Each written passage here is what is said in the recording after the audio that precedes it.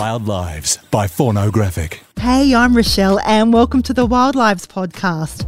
Today I'd like to welcome back England-based naturalist and wildlife photographer James Rogerson, who has recently been working on some incredible photo projects with UK wildlife, particularly otters and badgers. Before we start chatting to James about all things badger, let's get some background on everyone's favourite mustelid, the otter. While pesticide pollution in the waterways had all but wiped out Britain's otters by the 1970s, the Scottish population survived, and today there are more than 8,000 of them across the country, in lochs, rivers and along the coast. Otters can eat up to 15% of their own body weight per day, and as their eyesight is poor, they use their whiskers to track fish movements. One of the things that makes otters so endearing is their effervescent natures. In fact, the collective noun for a group of otters is a romp, which is not surprising, seeing as though they're such playful animals. In fact, they've been observed making mudslides on the riverbanks and sliding down them just for the fun of it. Hey James, thanks for joining us. Hey Rochelle, good to speak to you. Yeah, you too, mate. You've actually been spending a fair bit of time in Scotland this year and you've taken some awesome pics of otters there. What initially drew you to these animals? I'd say it's probably the area that drew me there first. So the west coast of Scotland is, it's one of the best wildlife havens we've got in the UK, and otters are a big part of that. So the location first, of course, you see signs of otters and want to see more of them, and they're probably one of the first animals I really wanted to get close to and photograph when I started with photography. So why though did you choose otters? Are they like a special animal for you or a favourite? Yeah, they definitely are. Yeah, they're so diverse and they live in such different worlds. So you get them in freshwater, coastal environments, the sea. They're nocturnal, they can be active during the day, they're proficient hunters on land and in water. They're just like, if you can imagine an animal with like superpowers, otters have got to be it. There aren't too many species that could make a go of so many different habitats. So yeah, what's not to love? I think if you see them, I tell you what, it sounds overblown, but if you've seen them, maybe even like a mother and tiny cubs that look so vulnerable out in a stormy sea fishing, and you think you're worried about them, and they're fine, and they cope in freezing temperatures, managing to catch fish, avoiding sharp rocks, and then just having a little roll off in the grass and then going back home for sleep. You just mentioned that you'll often see the mum and the cubs out there frolicking together. Are the otters you observe social creatures, or are they pretty much loners apart from when they're young? So it's yes and no. Now, if you talk about females, they're social when they're with their cubs. They spend the cubs are glued to them for a year or so, and they wean at about 13 months old. So they're glued to mum for that length of time. Once they're mature, she's going to kick them out of their territory. So outside of that sort of cycle, they're quite solitary. I mean, dog otters are a better example. They're quite different. Almost completely solitary unless it comes to mating. And it's quite interesting, you'll get females won't tolerate other females in their territory, and males won't tolerate other males in their territory. So you'll get one male that might cover a few kilometers of coastline, and there'll be a couple of females within that area, but they don't tolerate members of the same sex at all. I have seen a couple of examples where that's happened, but they tend to be related animals. And even then, they avoid each other by being active at different times of the day. So I can think of one stretch of coastline where there's two female otters breeding animals. In fact, they've both got cubs at the moment, probably side by the same male. One of them is active at night and one of them is active during the day. It could be a coincidence, but it looks to me like that's a measure to sort of keep out of each other's way, to sit side by side and live side by side without too much conflict. That's pretty amazing. How about with their food, though? Have you learned how they find it or hunt for it? Yeah, so I said, the different habitats that they hunt in, and they take advantage of lots of different types of food sources throughout the year. Obviously, we're talking about otters mainly on the coast, and that's where you're more likely to see them. Coastal otters hunt at very particular times. So they usually go for low tide. So what happens is when the tide goes out, there's more of the seabed exposed, and an otter that's got maybe a 20-second time limit, for holding its breath, can then access more of that seabed. If they were, hunting out at high tide, they wouldn't really be able to access much of the seabed and access the crabs and the small fish and things like that live down there. But it's not only a marine, environment that they take advantage of. Freshwater otters will take advantage of birds as well. There's nesting ducks and moorhens and coots, baby swans. So don't hate otters just because they eat baby swans, but I've heard that. Other small mammals as well. I've seen them bringing things like lobster. I watched one that's quite interesting recently, bringing a ray, huge thornback ray. I mean, with the length of the tail, it was probably something like 4 or 5 feet. And there's just these huge sort of flaps of white fins coming out of the water, and this fight in a harbour. Incredible to watch. And, of course, the otter managed to overpower it, dragged it in and ate it underneath the harbour. But anything that they can try and take, they will do. They use the sense of smell to find their food. And there's some interesting research that's been done recently that suggests that what they actually do is when they get close to where they think their prey is, they blow a bubble of air around their nose, and they'll have their nose wedged into a sort of, a rock or rocky crevices or seaweed, and that will enable them to smell where their prey is, much better, because, of course, they can smell better through air rather than through water. Yeah, they're incredible. What about in urban environments? I think you mentioned when we were talking before we actually started recording something about there's a potential of an otter that you found in an urban environment recently. Yeah, there's a couple of urban otters, and there's a couple of spots that I've been keeping an eye on with trail cameras. So the one that we were talking about, it's a bit of a long shot, but I managed to find a spot along a canal in a city where something had been eating pigeons on the side of the canal.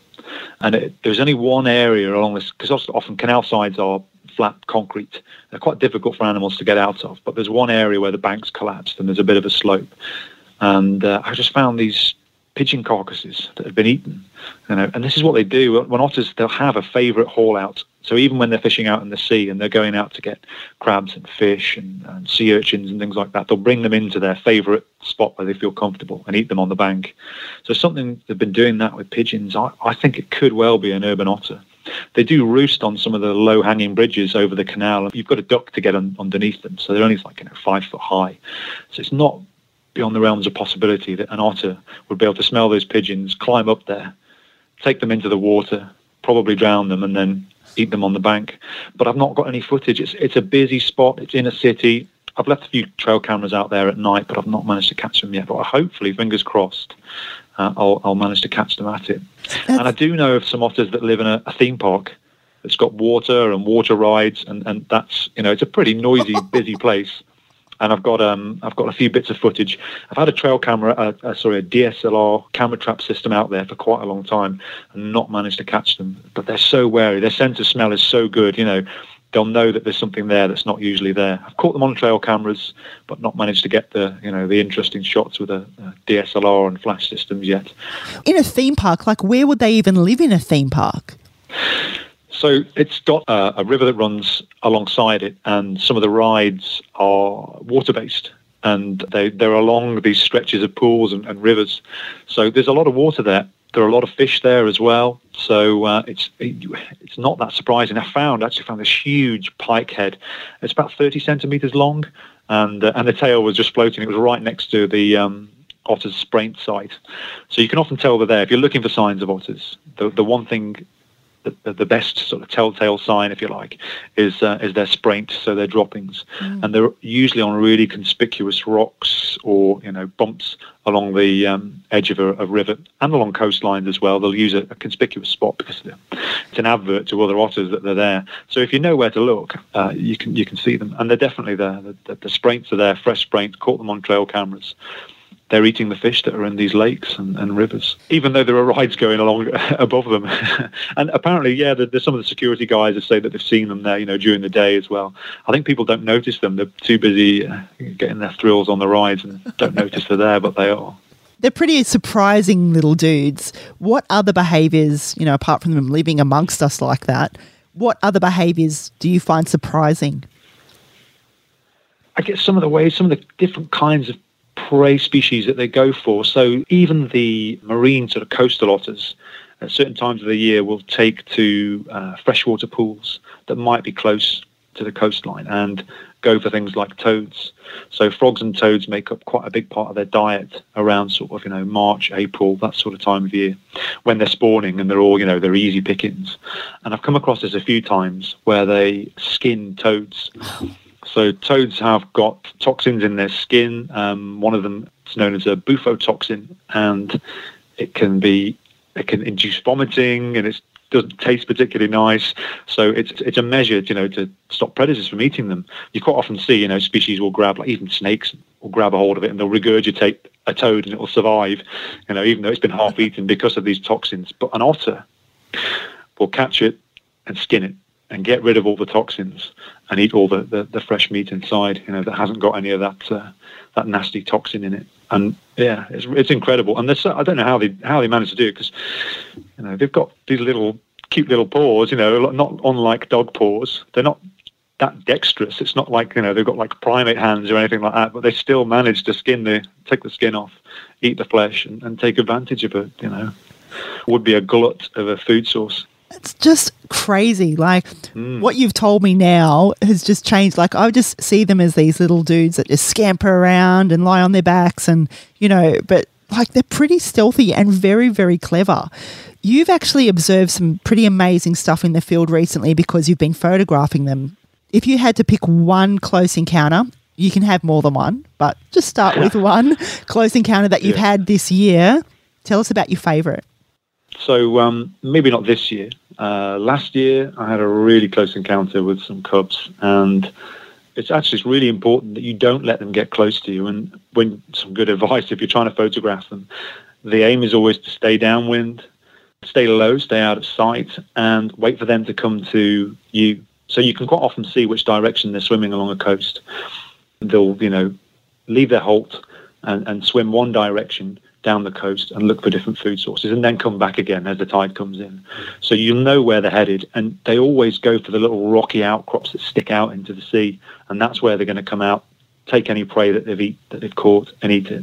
So if you can be in the right place, you can get the best shots without even having to move and without disturbing them. But sometimes, they take a U-turn and they go the wrong direction, and that's happened a couple of times. And I've literally, I've had, this is on the Shetland, I've had a mother, 3 cubs.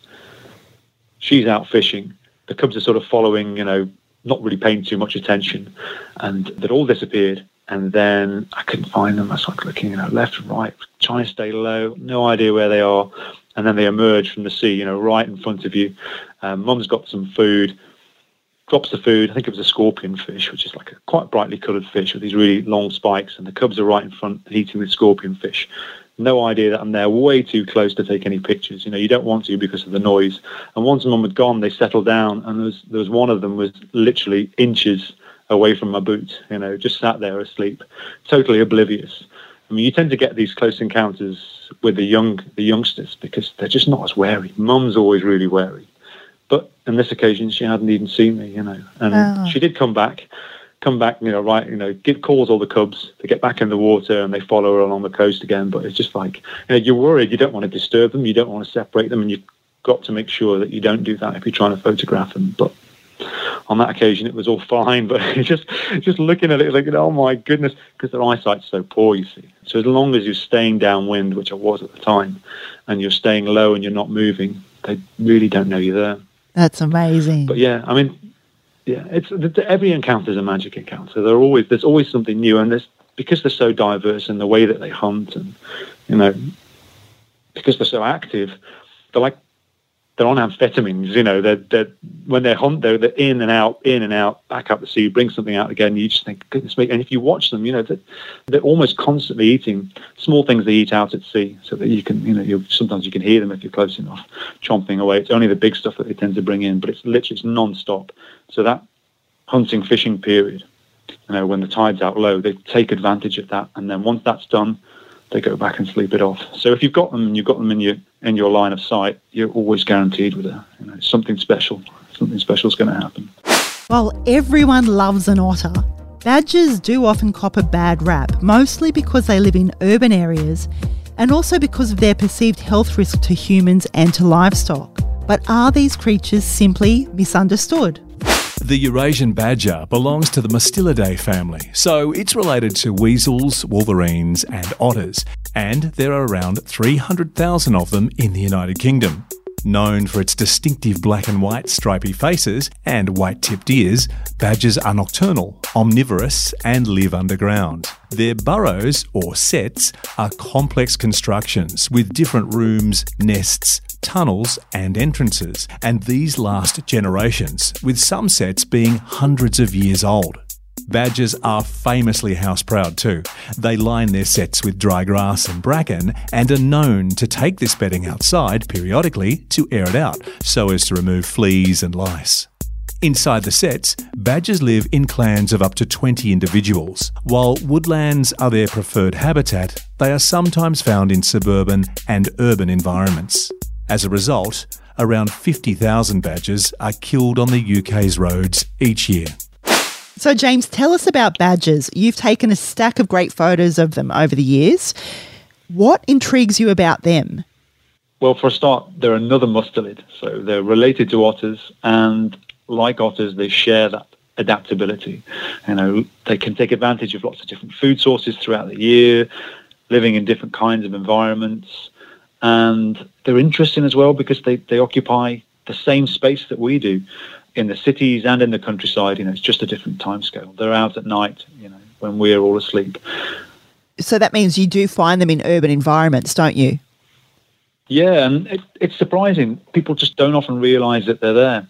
So I've come across them in old pottery works. So the town that I live in has a long history of the ceramics industry, and a lot of these old areas that were part of a bustling industry are now disused. And these areas have been taken over by wildlife, foxes, badgers, and it's interesting. They use those as sort of little points, and that's where their home, that's where their set will be. But quite often you'll see them occasionally, scurrying across the road on next to sort of churchyards and those sort of places. Not where you'd expect them to be at all. I found a set recently underneath a bridge. It's a road bridge. It's quite busy. It's really close to the centre of town. And as far as I'm aware, nobody else knows that they're there. There's a park fairly close by. I always speak to local people. That's one of the best ways of getting, good intel. Just striking up a conversation. And I'd seen a few signs of badgers around, and everybody told me, no, they're not there. I couldn't find a set. So I was following some trails, and one of them sort of led along a low wall, and then they just went under the bridge, just disappeared under the bridge. So they don't have a conventional set that's a dug hole in the earth. They literally live under a concrete bridge, and they've got their own doorway. And I've got some footage that I've taken from a trail camera that I put inside. And it's interesting. They like to sort of sit underneath this shelter and look out, check the weather, smell, check everything's okay before they go out and feed. And as far as I'm aware, nobody knows they're there. So these sets are actually in high traffic areas. Apparently, or from what I've read, 20 individuals can live in a set at any one time. How does that work socially? Are they related? Is there a hierarchy? What's the social dynamic like? Yeah, so they can be pretty busy places, badger sets. Generally, they are somewhat related, and that depends on the sex of the animals. So the boars, and male badgers are referred to as boars, are where the genetic mixing goes on. So they will up and leave and move into different territories. And then as they mature, so the cubs mature, the males will go off and move to different territories. It's interesting because there are far fewer boars within a set. And part of that is to do with the fact that they end up coming into contact with traffic and persecution because they're out roaming a lot more. There's a much higher mortality rate. So there where the genetic mixing goes on. Not to say that the females don't move as well, because that does happen occasionally. You've also got a situation where dominant females are the only ones that breed within a set. It's not always the case, but generally the case. So you've got a subordinate female. Sometimes she will move because she wants to have her cubs. So she'll go and, make a set on her own somewhere. But also you can get badger sets with just a couple in there. You know, some of these urban ones tend to be quite small, and there'll be the little pockets of, you know, urban sets dotted around. And it's interesting because they also create these way markers, territory boundaries, if you like. So badgers will deposit their scat, their feces, in something called a latrine. And they're quite often on the edge of badger territories. So you'll be able to see, you know, lines through a field maybe. You know, they're quite obvious badger trails because they're quite low to the ground and they're quite stocky animals. And then you'll see where the latrines are, and they'll mark the edge of a territory. They also sometimes use them to mark favourite feeding areas. So they're really fond of blackberry bushes. And, you know, if that's their favourite feeding spot, then you'll see, you know, lots of little pits, about a fist-sized pit with badger poo in there. And that's a good way of them saying, you know, this is our feeding spot, you know, communicating that information to other badger clans that might be nearby. What are some of the other interesting behaviours that you've heard about or observed from them? So, again, another mustelid. Everything revolves around food. Life revolves around food. Badgers have got the most amazing sense of smell. Otters have got a good sense of smell. Badgers even better. I mean, these guys can smell, you know, earthworms in the ground, and that's their primary food source. However, they'll go for other things. And I've heard some anecdotal evidence of badgers, you know, getting into water to look for prey. And I know somewhere locally it's got a badger set next to a river. And this is somewhere where they have a lot of red signal crayfish, which are actually an invasive species. And I've seen bits of chewed up crayfish on the banks of this river. And I know there are no otters there, because that would be the obvious go-to answer for those sort of signs, but there are no otters there. And I spoke to some of the park wardens, and, you know, they said, yeah, it could be. We think it might be. It's not something I've managed to capture yet. I haven't put a camera out there, but I wouldn't put it past them. And I do know that they will swim out to sometimes quite far, nesting birds on sandbanks. So the badgers can smell those birds out on the sandbank, and they'll swim out there. They're not really going for the adult birds. They take the eggs, and they can devastate, you know, entire colonies of nesting birds. So if there's an opportunity there, then they will take it. They're not just a carnivore, of course. They'll take berries at certain times of the year, and they'll climb up to low-hanging trees as well, and finding their way wherever that smell leads them, to be honest. If there's something there, they'll take advantage. There's lots of stories as well about people putting up fences. You know, new housing estates being built, you know, on a badger's feeding trail, and they put up these fences, and then, you know, within a few days, a badger smashed a hole through because, you know, you put it in the way of its favourite trail to lead to its blackberry bushes or, you know, whatever. So, yeah, they're pretty tough animals, despite the fact that they get a hard time, you know. So you just mentioned that, you know, they potentially live in the same habitat, or their habitat would overlap potentially with an otter's. Who would win a fight between a badger and an otter? I mean, the badgers, obviously, yeah. There are very few things. They're quite a stocky, heavy animal, especially a boar. You know, the males are really big animals. And they're our biggest carnivore in the UK. We don't have anything else, you know. Foxes we have, but they're quite slightly built. They're nowhere near as heavy and as powerful as a badger. Something that's quite interesting, if you look at their skull, they have, I mean, this is to do with defense, you know, they don't really need such a strong skull. They've got this crest along the back of their skull called a sagittal crest, and it's where the jaw muscles attach. And a badger's bite's incredibly strong, and that's all about defense, you know, defending themselves against, I guess, what would have been, you know, wolves, you know, things like that, or the predators that we used to have in this country, bears maybe, that might try and dig them out of a set. But yeah, they're a tough animal. Yeah, you wouldn't want to get, if you see one by the side of the road and it's been injured, you don't try and pick it up. Yeah, you try and, you know, call the right people and get it dealt with safely. What's been your favourite badger encounter so far? I think it's probably when cubs come out. You know, so early on in the summer, you will see the cubs start to emerge, and a lot like, you know, I was talking about the otter cubs being a lot less wary of people. Cubs is the same. Cubs are the same with badgers. You know, they haven't really learnt to fear people, so getting to watch them play is pretty special. And you know, they're all around, chase each other around. Quite often, when I'm trying to get badgers used to me, I will use a bit of bait to sort of smooth things over.